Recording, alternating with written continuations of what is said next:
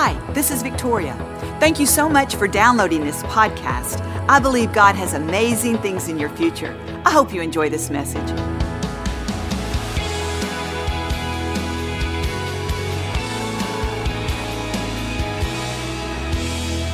Thank you, Lord. We are a grateful people, amen. You may be seated. I just want to encourage us all at the first of this year to not allow busyness to consume our lives, to not allow just the busyness of life to overwhelm us and overtake us. We all have a million things to do. There's our jobs, our families. We have responsibilities of all kinds. We have chores to do, plenty of activities that can keep us busy. But I want to encourage us to not be busy, but be productive. You see, if we're going to see our dreams and desires come to pass for this year, those things that we're expecting, we're going to have to make room for them. We're going to have to clear out some of the clutter and set some priorities. You see, if you want a healthy, strong family this year, if that's the desire of your heart, you're going to have to move some things around. You're going to have to give your family the first and best of your time, not your leftovers. Maybe you're learning a new career, getting ready for a promotion.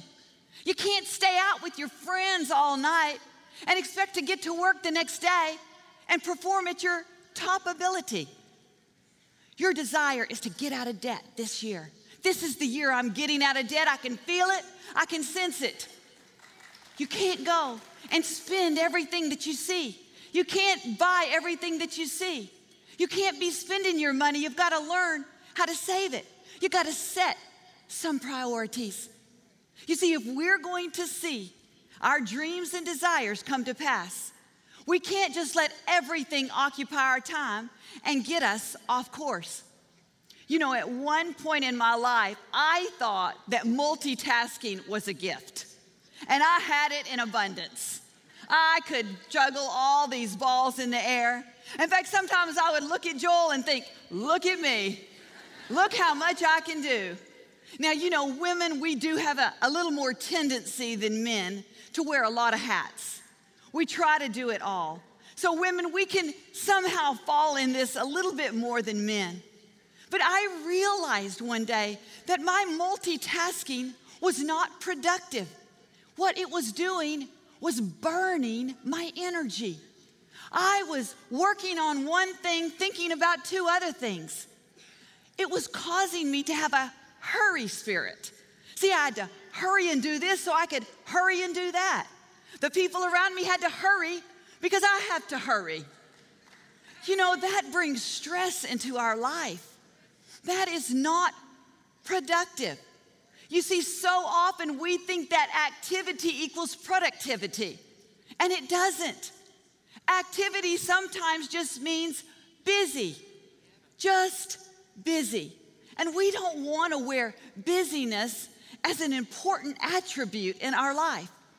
We want to wear fruitfulness, productiveness. We want our life to represent the good things of God. We want our life to be in a place of priority, getting the right things done at the right time. I want to encourage us, let's don't put the lesser things in and leave out the more important things. It says in Psalms 90:12, teach us to number our days so that we can gain a heart of wisdom. That psalm was a prayer of Moses. And I can only hear the cry of his heart. God, teach me and show me how to order and prioritize my day. Moses was the man who was in charge of all the Israelites. He brought them out of captivity and was God's man leading them into the promised land. Can you imagine the great responsibility on Moses' life? They say there was over 600,000 men. That's not including all the women and children that he was responsible for. All eyes were on Moses. He had to have all the answers. He had to know how to get to the right places. He had to be the one to hear from God for them. I'm sure some of you feel a little bit like Moses. Everybody's asking you things. You need to fix all their problems. You need to pray for them. You need to bring in the money. You need to do it all. You feel overwhelmed. You see, you need to pray the same prayer Moses did. God, teach me to order my day. Teach me to put the right things into perspective. Not to put the lesser things first, but what matters first. You know, there was an account of Moses, and he was trying to settle all the disputes among the people. He would sit day in and day out, listening to their arguments, listening to the things that were going wrong in their life. He was trying to give them the right answers, trying to settle disputes among them, day in and day out.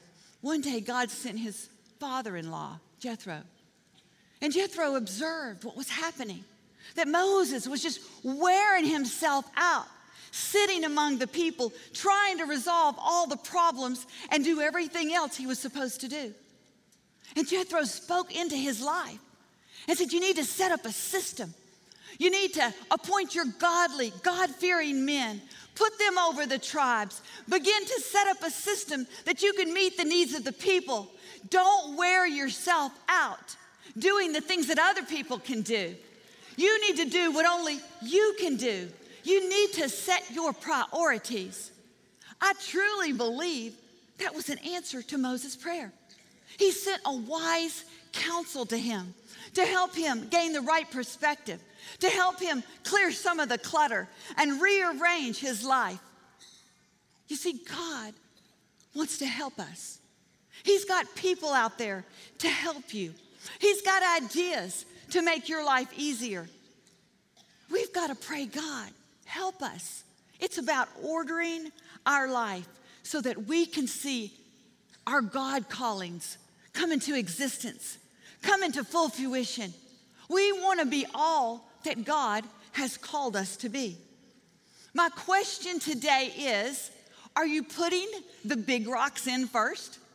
See, the big rocks represent the important things, the things that are going to move you forward, the things that are going to satisfy you and bring forth these God callings out in your life and in the lives of those you love. You see, there was a professor, and he stood up in front of his students, and he held up a glass jar, a see-through jar, and he put 3 big rocks in it. The rocks filled the top of the glass, and he asked his students, is the jar full? To them, it looked full. They were to the top of the container. And then he grabbed some gravel, and he began to put it in the jar and shake the jar, and the gravel began to work its way down. He asked his students, is the jar full? Then he got some sand, and he began to pour the sand in, and the sand started filling in all the other empty spaces. You see, his illustration and example was to show his students a lesson in productivity. He was showing them that if you will put the big rocks in first, all the little things will make its way around them. But if you put the gravel, the sand, and all this stuff in first, you're not going to have room for the big rocks. You see, my question is, what rocks are we putting in first? The big rocks are the important rocks. We have to put the big rocks in our container of life first if they're going to get done. And one of the major big rocks that would benefit all of us would be spending time with God. You see, our God rock should be the first rock that we put in our container of life. The scripture says in Proverbs 3 that if you will acknowledge God first place in everything that you do, that he will direct your path and he will crown your efforts with success. You see, it's so easy in the morning to pull our phones off of the charger and begin to look at our text messages, our emails, check out social media, and before we know it, time has gotten away from us. So we have to put that God rock aside for a later time.